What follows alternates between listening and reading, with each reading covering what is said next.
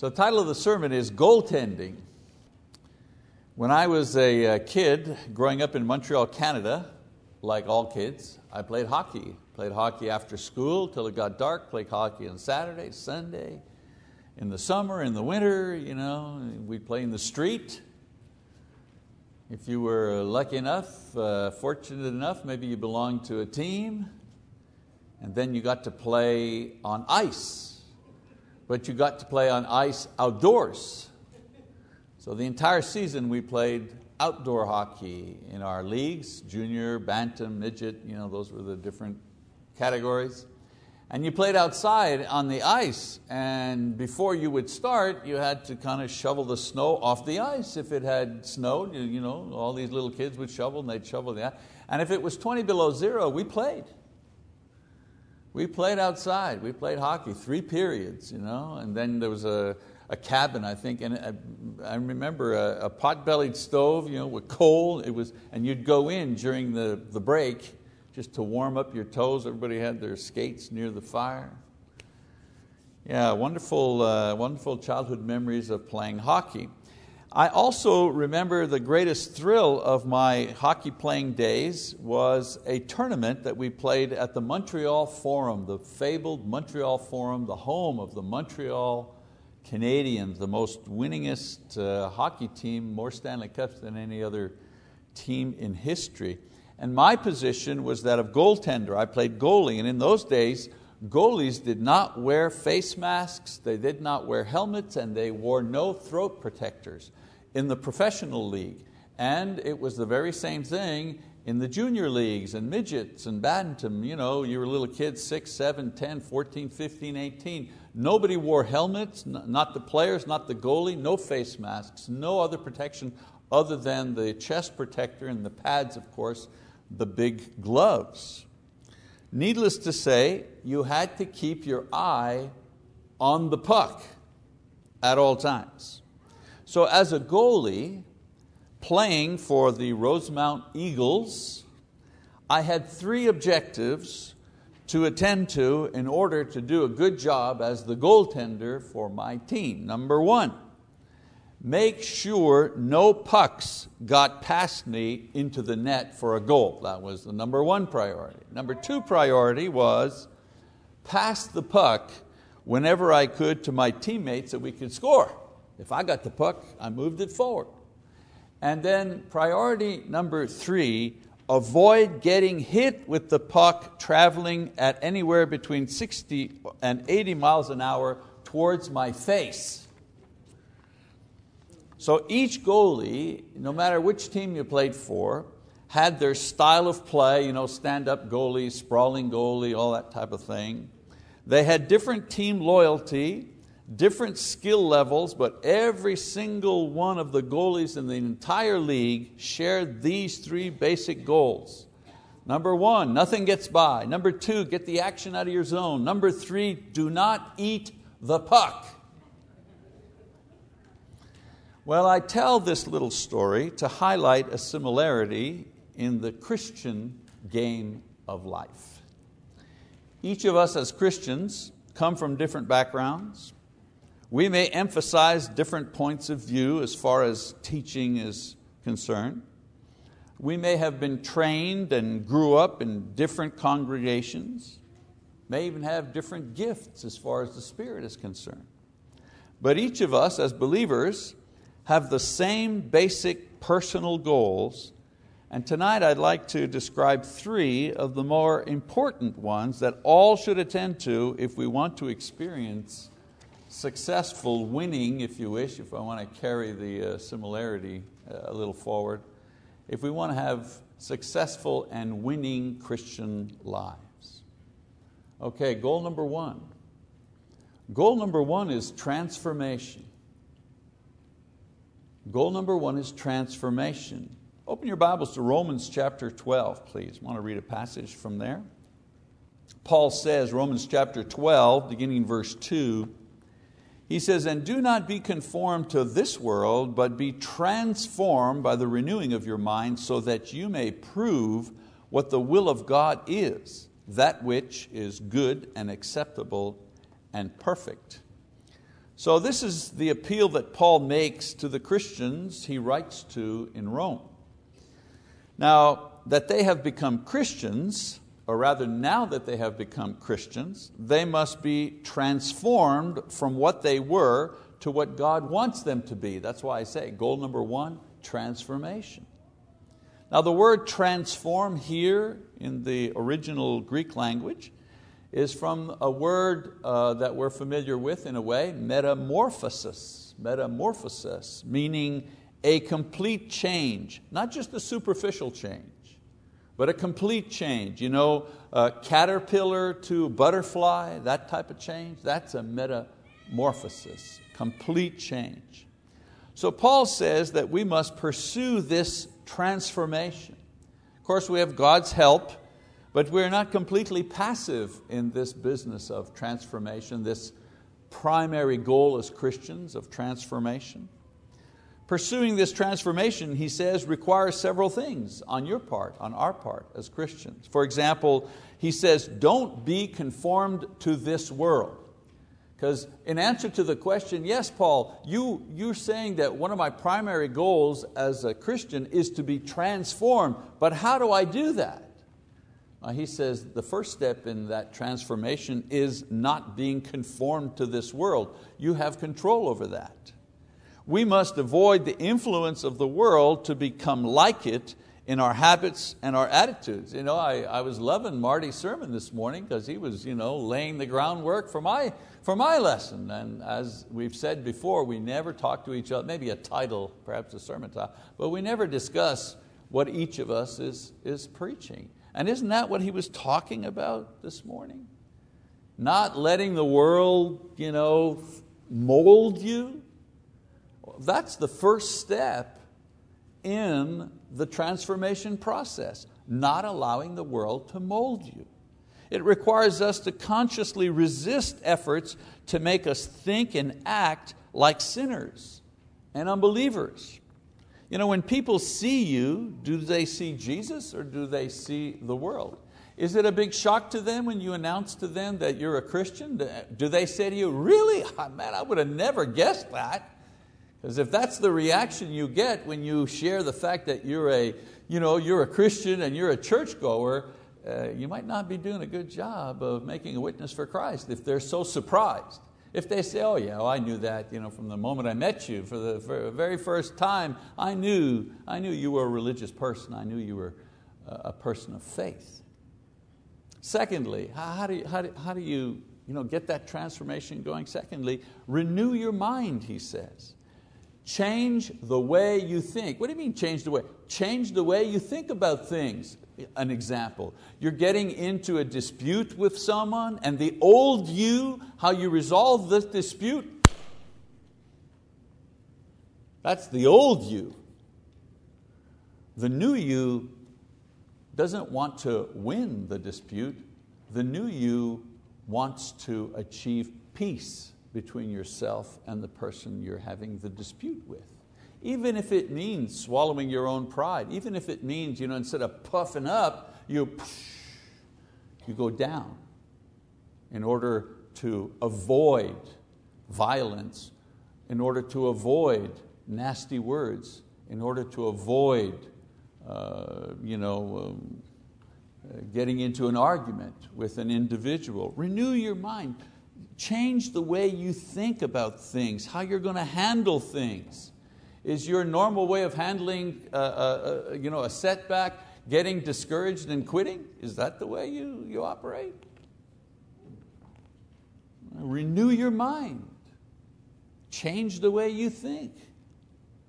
Continually ask yourself, what would Jesus do? We've got those bracelets and everything, and it's almost become kind of mainstream, but that's a very serious thing. What would Jesus do? What does God want? How can I please my Lord? What does the Bible say about this situation or that situation or whatever? What you say and do is based on what you think. So that's the first place to begin this re-education, this transformation process. And then in the same verse, Paul also says that your part of this metamorphosis is to discover God's will. Let's read it again. He says to prove what the will of God is. To prove, to understand, to know. The renewed mind ever seeks to know what is the good, acceptable, and complete will of God. To prove means to test or to find out. It's a question of focus. The transformed person is one whose life focus is to understand and carry out God's will. You know what happens when you begin to focus on God? Really? What begins to happen is you begin to see things from His perspective. Even the simplest things become joyful things. I know, again, you see a butterfly, you just see a butterfly. The unregenerated mind just sees a butterfly. But the transformed mind sees something that is beautiful within God's creation, sees the intricacy of what God has done, the beauty of things. So the first goal of each Christian is to transform his or her life by rejecting the world and its sinfulness and begin to concentrate on knowing and doing God's will. And you know that you're pursuing the right goals as a Christian when it becomes very important to you what the will of God is for every facet of your life. Not just, dear God, what job should I take, or should I move to New York or whatever. We're always wanting to know His will in the area of what will be good for me. Will it be better for me if I move to New York and take that job, or stay here and continue with this job? You know what I'm saying? I want to know God's will so that I will know what will be the best thing for me. But the transformed mind begins to think, I want to know God's will to know what will be pleasing for Him. What can I do, Lord, in this situation that will be pleasing to You, regardless of how it affects me? That I might make less money, or that I might choose a way that is more difficult, and so on and so forth. That's secondary. God, I want to know what will be pleasing to You in the relationship that I have, in the habits that I take, in whatever I consume. What is pleasing to You? That's the transformed mind thinking. Okay, so goal number one, all Christians, transformation. I'm working on the transformation. Goal number two, fruitfulness. Fruitfulness. In John 15:8, the Lord says, my Father is glorified by this, that you bear much fruit and so prove to be my disciples. Imagine, it's so crystal clear here. He just lays it out. There's no way you could kind of miss the point. He says, again, my Father is glorified by this, comma. You can't miss it. Okay, Lord, how is your Father glorified? Then He says, that you bear much fruit and so prove to be my disciples. In this passage, Jesus is talking to His apostles. He chose them, He trained them, He taught them the whole Word of God. But He tells them that once having received these things, they were responsible to do something with it. God is glorified by much fruitfulness. The value of coming to church is not the fact that we get some sort of points for coming to church. Coming to church is not bearing fruitfulness. Bearing fruitfulness is actually doing something with what we've learned in church. Fruitfulness is carrying out the message that we've heard in church. Fruitfulness is responding to the needs that we see of the people that we are with in church. Okay? Obviously, attending services, that's an important part of the Christian life, but it's not an end to itself. You know what I'm saying? Attending services regularly, that's not a goal. That's a means. It's the means by which we grow in Christ. It's the means by which we begin to know God's will. It's the means by which we have opportunity to bear fruit. That's one of the reasons the elders stress the importance of attending services, public worship, because all those things happen while we do those things. And so Jesus says God is glorified, He's honored by much fruitfulness. Being chosen and trained and taught was not enough. The apostles had to prove to the world and the Lord that they were sincere and genuine disciples of Christ. Some think, for example, that baptism by immersion or a cappella singing is the proof of one's genuine discipleship. Now those things are biblical and those things are important, and how important they are, if those of you who are in our doctrine class in the morning session, you know how important, for example, we talked about baptism. Those things are very important. But Jesus tells us that fruitfulness is also a sign of our faithful discipleship to Christ. Now fruitfulness is seen in many ways. For example, obedience to God's word, that's fruitfulness. Jesus says, if you abide in my word, then you are truly disciples of mine, John 8:31. This is where the idea of baptism comes in, and a cappella music comes in, that we only sing during worship, or that we baptize by immersion, repentant believers. We emphasize that idea. What's important about emphasizing that idea, and when individuals respond to that idea, is that they're demonstrating their obedience to God's word. The word says you must be baptized. Those who believe and are baptized will be saved. The word tells us we should sing. We should sing, and so we sing. So when we do these things, what fruit are we bearing? We're bearing the fruit of obedience. But this isn't the only way to demonstrate fruitfulness. Soul winning, Mark 16, 15 and 16, Matthew 28, 18 to 20. To go out into the world, make disciples of all nations, baptizing them in the name of the Father, the Son, and the Holy Spirit, preaching the gospel, right?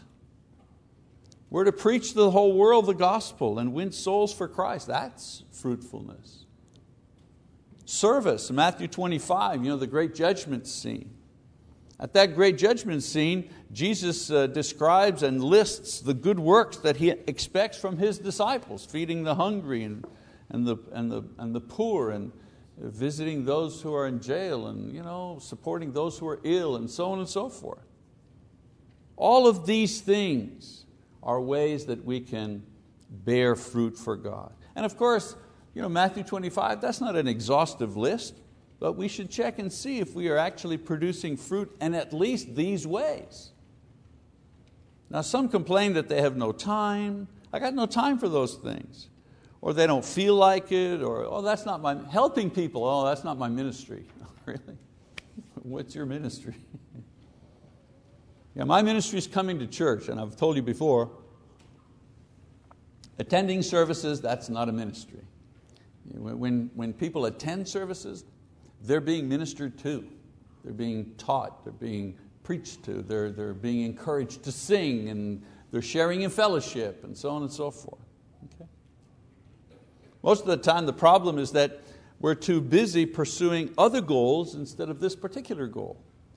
Career advancement, comfort, recreation, creating a quiet and out of reach position for ourselves. The problem, of course, with wealth, right? It tends to isolate us from the needs of other people. Certainly, some are ill and some are extremely committed, but there's always time and opportunity to produce some fruit if you really want to. And that's one of those important goals. The important goal, the must thing, transformation, fruitfulness. It's very important to do so because Jesus will reject those who bring Him no fruit when He comes to judge us on that last day. You want to bring something. To use a human example, I want to bring something to the party.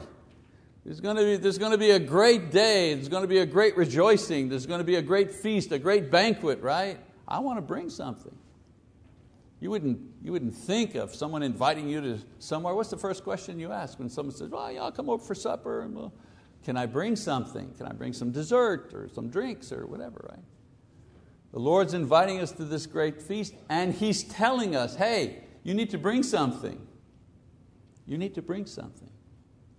So bearing fruitfulness, that's also a second very important goal as a Christian. Lots of things we do as Christians, but the transformation from the old to the new, bearing fruitfulness, and then the third thing, of course, faithfulness. Faithfulness. Matthew 24:13, what does Jesus say? But the one who endureth to the end, he will be saved. Well, it says, wait a minute, some say, wait a minute, in Mark 16 it says those who believe and are baptized, they'll be saved. Correct, yes. And then that believing and that baptized believer needs to continue believing until the end. Jesus adds that idea. Let's face it, the ultimate goal is not to be destroyed, but to make it into heaven. While playing goalie, I did let in some goals, obviously, every game, sometimes a shutout, but most of the time somebody scored against me. And I couldn't always control the play, but if I would have been hit in the forehead with a stone-hard puck at 80 miles an hour, I could have really been injured or killed. As a matter of fact, one of the last games that I played, I remember a guy coming in for a breakaway, and he shot and he hit me in the face with the puck, and then to add insult to injury, he tripped and then hit me in the face with his stick. And I decided, you know what, maybe I'll take a baseball or something. No, maybe ping pong, you know what I'm saying? That way there's less chance of injury. My point I'm making with that silly story is that those other things were important, but if I got hit and injured, man, I wouldn't even be able to play. So nothing else counts in Christianity if you don't make it to heaven. So when Christians are making decisions about friends or work or marriage partners, the most important question to ask should be, how will this affect my number one goal of going to heaven?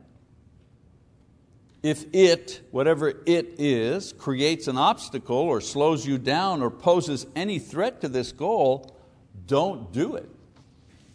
It's a great filtering mechanism to ask that question.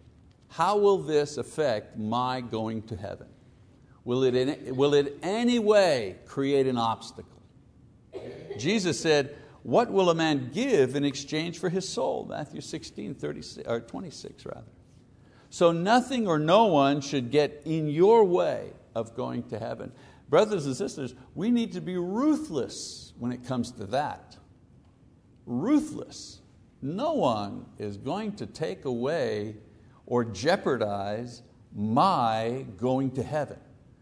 Jesus said something like that, right? You've got to hate, brothers and sisters, parents, If you love them more than me, he was kind of saying, or I'm kind of saying what he said.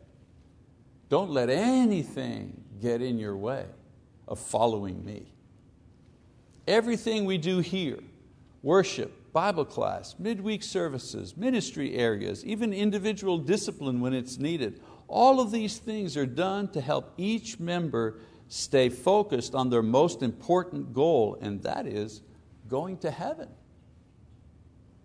So it's never too late, of course, to reevaluate and reestablish our goals, because it's easy to become confused and discouraged, to drift away because of busy schedules or problems or too many amusements or even offenses caused by our own brethren. A lot of times people stop coming to church because some other brother or sister said something or did something that hurt their feelings. And so what they do is they just back away. Now thankfully in this town, in Oklahoma City area, we've got 70 other churches of Christ. So if you're in conflict, maybe you can go to another church and find a way to serve there. Always better to resolve your own conflict, however.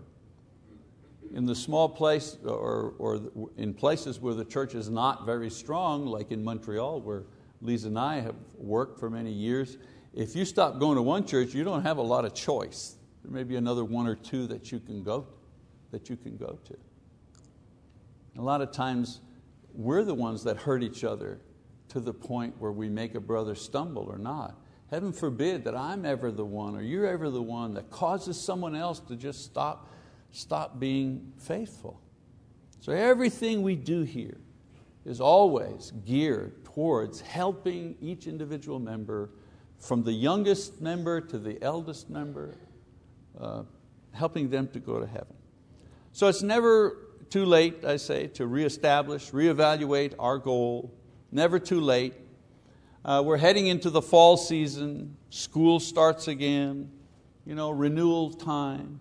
This can also be a good time for renewal and recommitment in our spiritual lives as well. So I encourage you to shake off the dust and wipe the slate clean.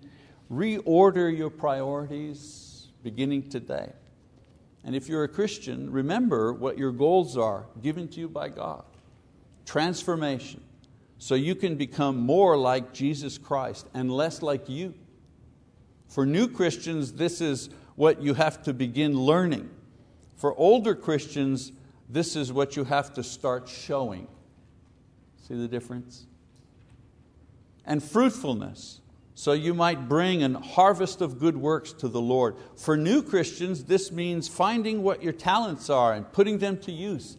And for older Christians, this means helping others develop their talents by your example and your teaching. And then, of course, the major goal of faithfulness, so you can reign with Jesus forever in heaven. For the new Christians, this is the number one priority that will now guide your life.